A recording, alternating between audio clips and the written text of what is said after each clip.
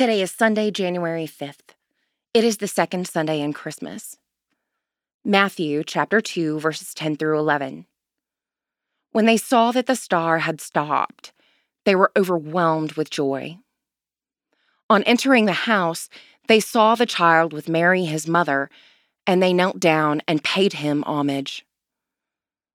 Then, opening their treasure chests, they offered him gifts of gold, frankincense, and myrrh. Imagine the euphoria of the Magi when they first behold Christ. Seeing God incarnate, they are overwhelmed with joy.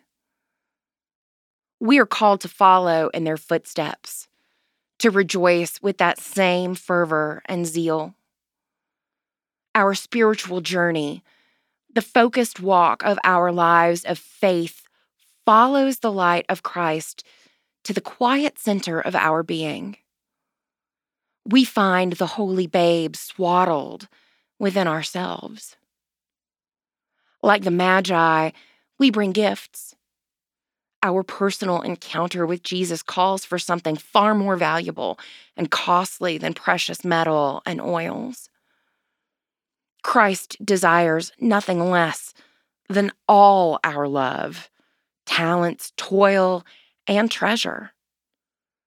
We bring these gifts to the manger at the center of our being and lay them at the feet of Christ. We gift all of who we are to serve and build God's kingdom. Pray for the Diocese of Gloucester in England. Moving forward, research the visit of the Magi to Jesus. How would you respond in their place?